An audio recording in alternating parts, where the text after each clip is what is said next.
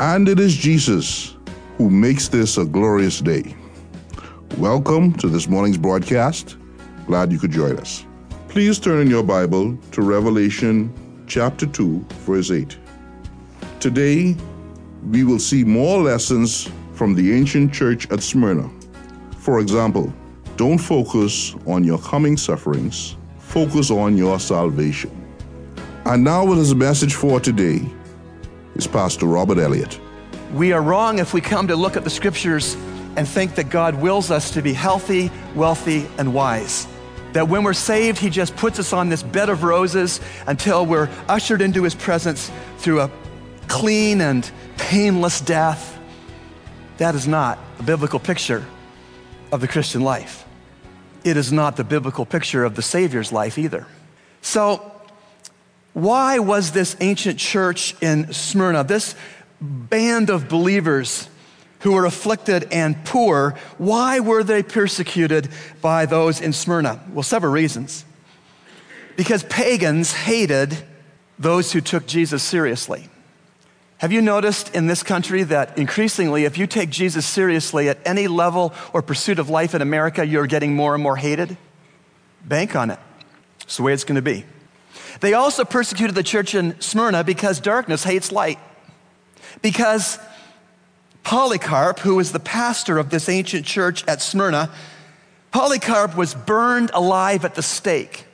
He was 86 years old when he went to the stake, refusing to blaspheme his Savior by bowing the knee in worship to a Roman emperor, which was being demanded of him, and they burned him alive at the stake. 86 years old. He said this before he died: 86 years I have served the Lord, and he has never wronged me. How then can I blaspheme my King and Savior? Jesus has never wronged me. Has he wronged any of you ever? I didn't think so. So let's not blaspheme him. Let's not lower him in our hearts, our speech, our thoughts, our priorities. Now that was pagan or Gentile persecution that the little band of believers at Smyrna was enduring. But it wasn't just Gentile pagan persecution, it was also pseudo-Jewish persecution of this little band of believers. Many Jews who claimed to be Jews but were really in the synagogue of Satan also persecuted that church. Look at verse 9. I know your tribulations and your poverty, but you are rich, and the blasphemy by those who say they are Jews but are not, but are a synagogue of Satan, a gathering together motivated by Satan and doing Satan's will. These were apostates. An apostate is someone who knows the truth and then falls away from it. These were apostates, and they loved to make the little band of believers in Jesus make their lives miserable. These apostate Jews who once knew the truth of the Old Testament, of the true and living God in covenant relationship with Israel, fell away from those truths, and they bought in for business's sake or for convenience's sake. They bought into the Roman emperor worship cult. And in so doing, they went right against the first commandment of the 10. You shall have no other gods before me, God said. They were apostate. And so what did this look like when the pagan Gentile persecution combined with the pseudo-Jewish persecution against the church in Smyrna? How did that affect them? How did they do life? What did that look like? Well, it looked like a few things. It looked like it was next to impossible for any of them to get a job. It looked like they couldn't own property anymore. They no longer had a right to own property. It looked like no religious freedom. Bow the knee to the Roman emperor or we'll kill you. It looked like a lack of the basics of life. Because they couldn't work, because they couldn't own property, these dear believers lacked food often. They lacked drinking water often. They lacked a place to live often. They lacked clothes. And every day, they did their business in the city of Smyrna, aware that that could be the day they were killed for Jesus Christ. That could be the day that a loved one would be killed for Jesus Christ. Every day. Will you note with me what Jesus, through his vision, said to that church? First of all, will you note with me that Jesus' word of hope for those people was about the crown of life? Verse 10. Do not fear what you are about to suffer. Behold, the devil is about to cast some of you into prison so that you will be tested, and you will have tribulation for 10 days. Be faithful until death, and I will give you the crown of life. The word of hope and encouragement that Jesus Christ chose to give to the church at Smyrna was a hope about the crown of life. It had nothing to do with justice. It had nothing to do with military might. It had nothing to do with money or jobs. It had everything to do with something called the crown of life. We'll come back and double back to see what the crown of life is. Now, the name Smyrna means myrrh. Do you remember myrrh? The 3 wise men came to see the baby Jesus in worship, and one of them brought myrrh. Myrrh was an embalming spice. Now, don't miss this. Christ wanted them to think about death and resurrection. Jesus wanted them to think about his death and resurrection, and Jesus equally wanted that church to think about their own deaths and their own resurrections. In verse 8, you can see he's referencing his death. And then in verse 10, he's referencing their own future deaths. And then in verse 11, he's referencing something called the second death. And so these soon-to-suffer more Christians who lived in Smyrna, also known as embalming spice, how'd you like to put that on your return label of your mail? Name, address, formaldehyde, Pennsylvania. Smyrna, embalming spice, Asia Minor. Myrrh is only have an embalming effect on a dead body when it is crushed. You could have granules that are big, actually chunks of myrrh, will look like very dense rock salt. If they stay in that form of being chunks, they don't do anything about embalming a dead body. But when myrrh is crushed, when myrrh is broken, then the fragrance of the myrrh is released, and the fragrance of the myrrh, which is pleasant, overrides the fragrance of death, which is a stench. There's a spiritual application for us in that, is there not? Jesus said in John 12:24, unless a grain of wheat falls to the earth and dies, it remains alone. But if it dies, it bears much fruit. When we recognize that we've been co-crucified with Christ, that the old us has died, then we can be fruitful in dependence upon the Holy Spirit of God and the resurrection life of Christ, which is our life since conversion. Going back to myrrh and Smyrna, history tells us that Smyrna died as a city many times and then resurrected back to life after dying as a city many times. And so they decided to fashion their own little idol, a goddess that was to mark nature's rejuvenations, winter to spring and so forth and so on. And the idol's name was Sybil. So the point of this is that real Christians in a real city with a real historical context who were suffering and were going to suffer more, the risen Christ said to them, don't focus on your coming sufferings. Instead, focus on your salvation. Focus on your salvation, which is complete in its death with Christ, complete with its resurrection with Christ, complete with its eternal life out of brokenness, complete with its heaven without a fear of hell, and complete with something called a crown of life. Focus on your salvation. Now let's double back to verse 10 and consider this thing, the crown of life. Do not fear what you're about to suffer. Behold, the devil is about to cast some of you into prison so that you'll be tested. And you will have tribulation for 10 days. Be faithful until death, and I will give you the crown of life. Perhaps a better translation from the original language here is the crown which is life. The crown which is life. So will you notice that this crown which is life, first of all, is a reward and not a showpiece.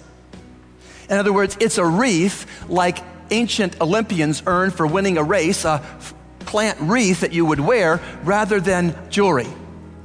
In our context, the crown which is life is clothing and not jewelry. Thanks, Pastor Rob, for your message today. And now it's time for Youth Talk with Pastor Nicholas Rogers. Good morning. This is Pastor Nicholas, and I am the youth pastor at Calvary Bible Church. And the last time that we talked, we looked at 1 Peter 2, 9 and 10, talking about how we are God's people and how we were called out of darkness into God's marvelous light. And today we want to talk about what God has called us to. God has called us of good works.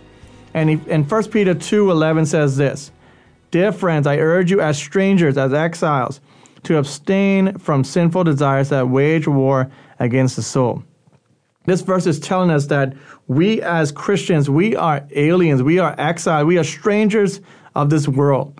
That we need to understand that we are to abstain from the things of this world.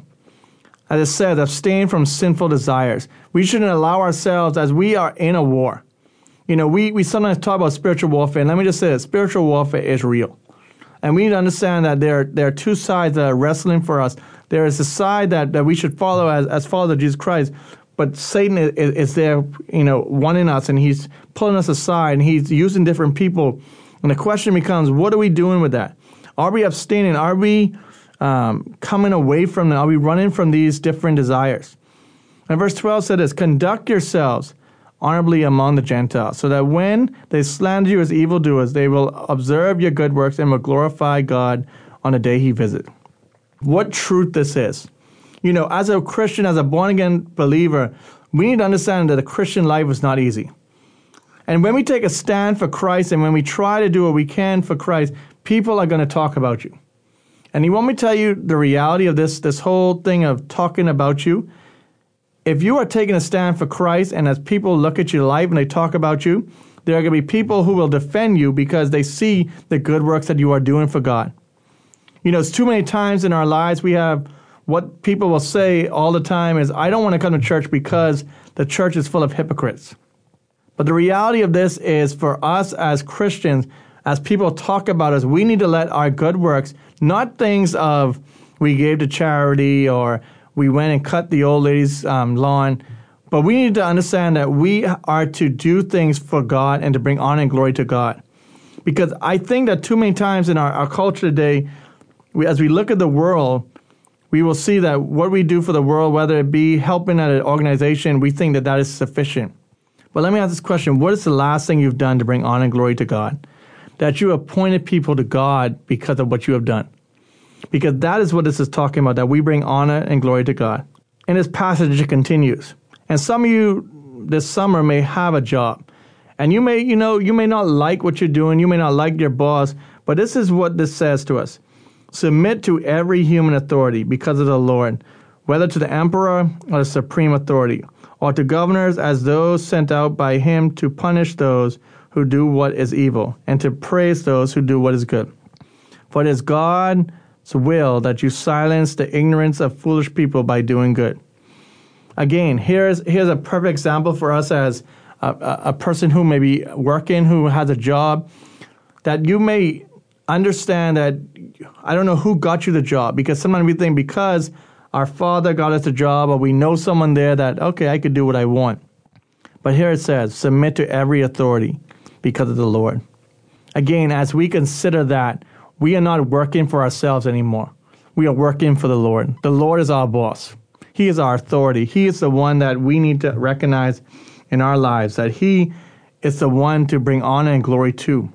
As you sit and think of your parents, as you think of government officials, police, whoever it may be, God has placed these of authority over your life. And we must obey them. Even in times when we sometimes think that life isn't fair, or the rules aren't fair, they are placed, or they aren't being fair because they have made you do something that they have made no one else do. I'll give an example. I was out to road traffic getting my car license. And I knew an individual who was there, and he knew me, and we knew each other, and we both came to get our car license. Well, they made me go and get my passport. And so the same person came, and I told him, I asked him, I said, well, do you have a passport? And he said, no. I said, well, they're going to make you need your passport. Well, anyway, like I said, I know this person, and I know they didn't pay them off or anything, or they was able to get their car license without a passport. So it was easy for me to get upset at that moment and think to myself, life is not fair. This isn't fair that I had to leave Carmichael Road to come back out east to get my passport. I had every other document that I needed, but I didn't have my passport, even though I had 2 identifications, but they wanted my passport. It would have been easy for me to get upset with the authority and to say things that weren't honoring to God. But the best thing for me to do is to bring honor and glory to God is to just get away and do what they tell me because they are the authority. Again, it continues in verse 15, for it is God's will that you silence the ignorance of foolish people by doing good. Again, it was easy for me to get upset, but sometimes it's best just to be quiet and just do what's right because that's what God wants us to do. And verse 16 says, submit as free people, not using your freedom as a cover for you, but as God's slave. Honor everyone. Love the brothers and sisters. Fear God and honor the emperor. Again, as we consider this and we consider authority that God has placed in our lives, we need to understand that we are God's slaves, that we are under God's authority, that we are a representation of God, and we are doing and pursuing everything for His honor and His glory. So when we come across authority that we don't like, we need to recognize that God has placed that authority, and we need to listen to them. We need to do what they ask us to do. Even if they ask us to do a job that we do not like. Now, I'm not telling you this morning, if you're listening and you have a summer job, to do something that you totally have no idea what to do. Whether your boss tells you to go use a table saw and you have no idea because we don't need any accidents that way. But kindly ask the person, say, I don't know how to do that. But if they actually do a job that you think is just too dirty or too you can do, but you don't want to do, that's not the attitude to have. Because you are a representation of God, and you are working for Him. And as we think of that, and we put that principle into practice, we, in everything that we do, whether it be taking out the trash, whether it be scrubbing the toilets, whatever it is God has called you into, whatever job, you do that to bring honor and glory to God. Again, this is Pastor Nicholas, and you are listening to You Talk. And now, today's Ministry Spotlight. This morning, I'm pleased to be in the recording studio with Dr. Marlene Heiler, who is a professional counselor. She is the co-founder of the New Providence Classical School, and she has been a supported missionary with Campus Crusade for Christ. Good morning, Sister Marlene. Good morning.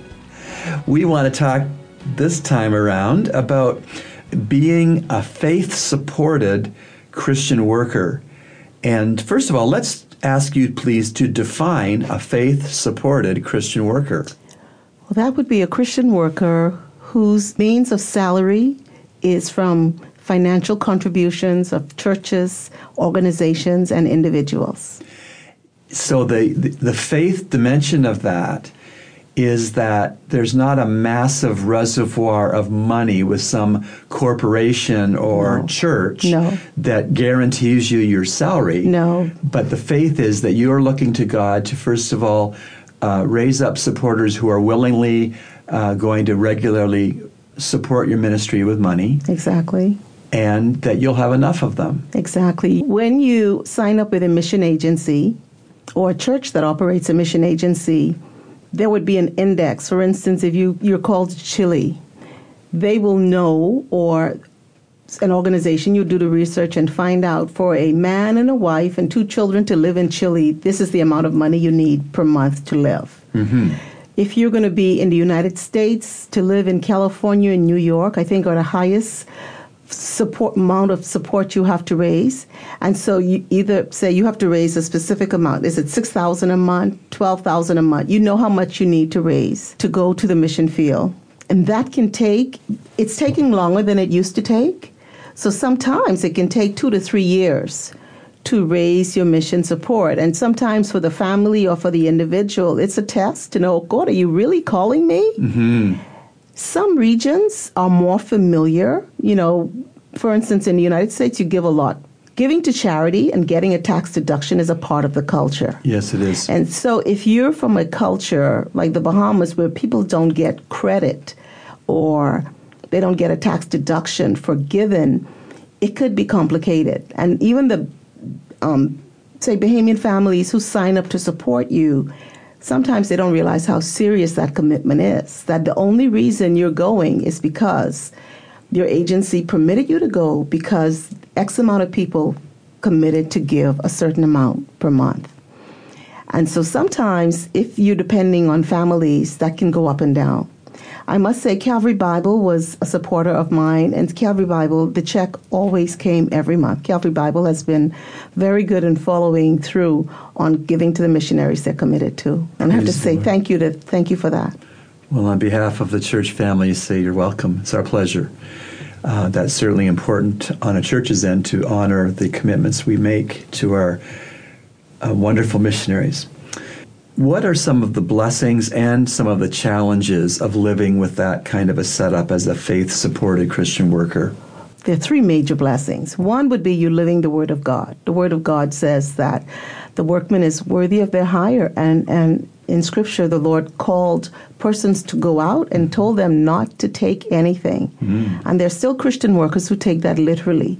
Now, they go minimally, and they're really only trusting God for how that is funds are going to come in monthly. So the blessing is you living the Word of God. Another blessing is that you are totally dependent on the Lord. I mean, it's your breath. You're literally living on God following through in His Word and using the body of Christ to supply your needs. Another blessing is that you are inviting people to participate in God's work. Yes. You know, one of the big things we hear talk about now is human trafficking. Yes. And we won't even delve into that, what's going on in the Bahamas. Because sometimes, and even I grew up in the tourism industry, and once I became aware of human trafficking, and you see this older man and this lady on his arm, sometimes you don't know if that's really his wife, or, you don't know what's going on there. So we have some serious human trafficking issues that need to be dealt with. But if you are committing to give monthly funds for a missionary that is given, who is working in human trafficking, that is where God is working. Slavery is more prominent now than it ever has been in history. How alarming. And so that's a very great need. For instance, and this has changed, a lot of agencies, the people who work in the office now have to have paid salary, because you can't have your IT person not show up for work. So a lot of missionaries who did administrative ministry, their support was too unstable to keep the ministries afloat. And so they had to change the salary structure. But I'm saying if you're giving to a person who is the technology person for a church or for a ministry, that's the heart of a ministry nowadays, other than the intercession and the Word of God. Yes. And so you allowing someone to cause a whole ministry to function, and that is an incredible privilege. It absolutely is. Maybe we could look at it that when Matthew blew into Nassau, the hurricane, that it's almost like you had to have a person on the dock holding onto the boat rope, and the person that's holding onto the boat rope in the hurricane of life's expenses as a missionary is the supporter, the financial one who's pledged, and you can't let go of that rope. People are counting on you. Yes. In terms of challenges, I've heard of a missionary who had one supporter. So a wealthy person felt as if God put it on their heart to support this missionary. That person's on the mission field, and that one supporter doesn't follow through. So it contributes to a lot of instability in the missionary's life. As a single missionary, another single missionary in my ministry, her name was Michelle Malcor, she would say, as a single person, we could eat cereal for dinner. We could eat tuna fish every night. But if you have children and you have a family, they can't do that. And so the family, if you're not following through with your commitment, that could cause a family to really go into instability. And there's a joke in Campus Crusade, during staff training, they went around asking the children, what does your daddy do? And the person says, well, he checks the mailbox and drinks Coke.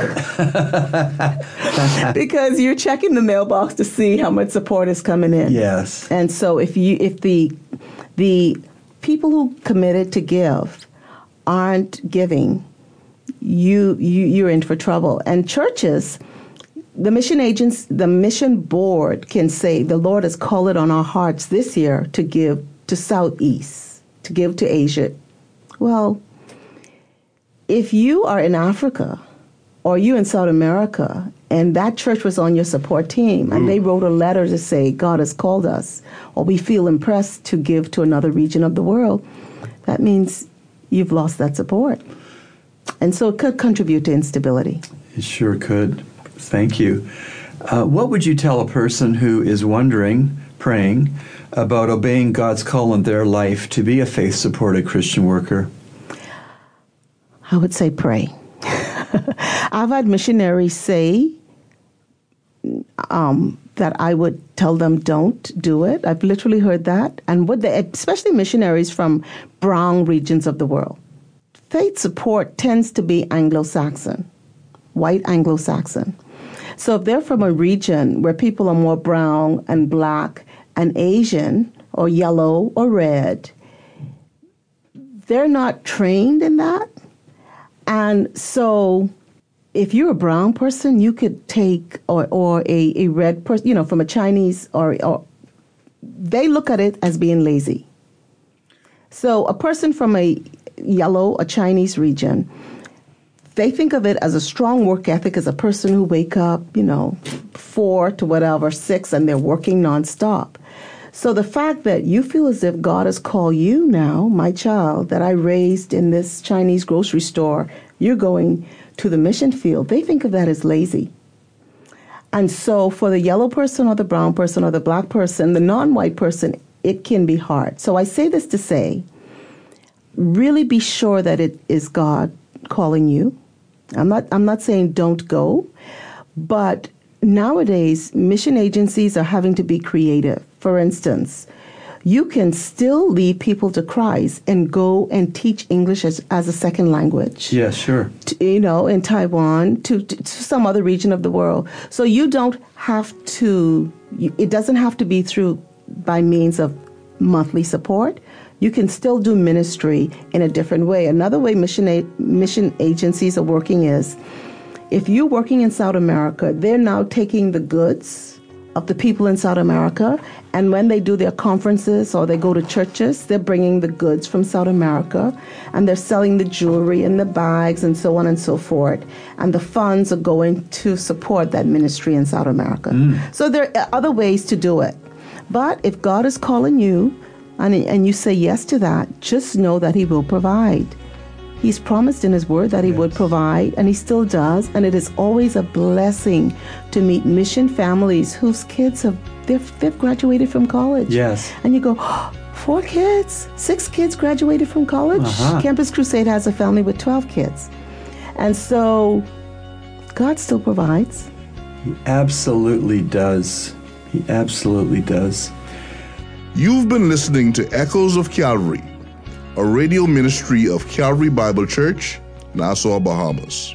Our morning worship services are at 8 a.m.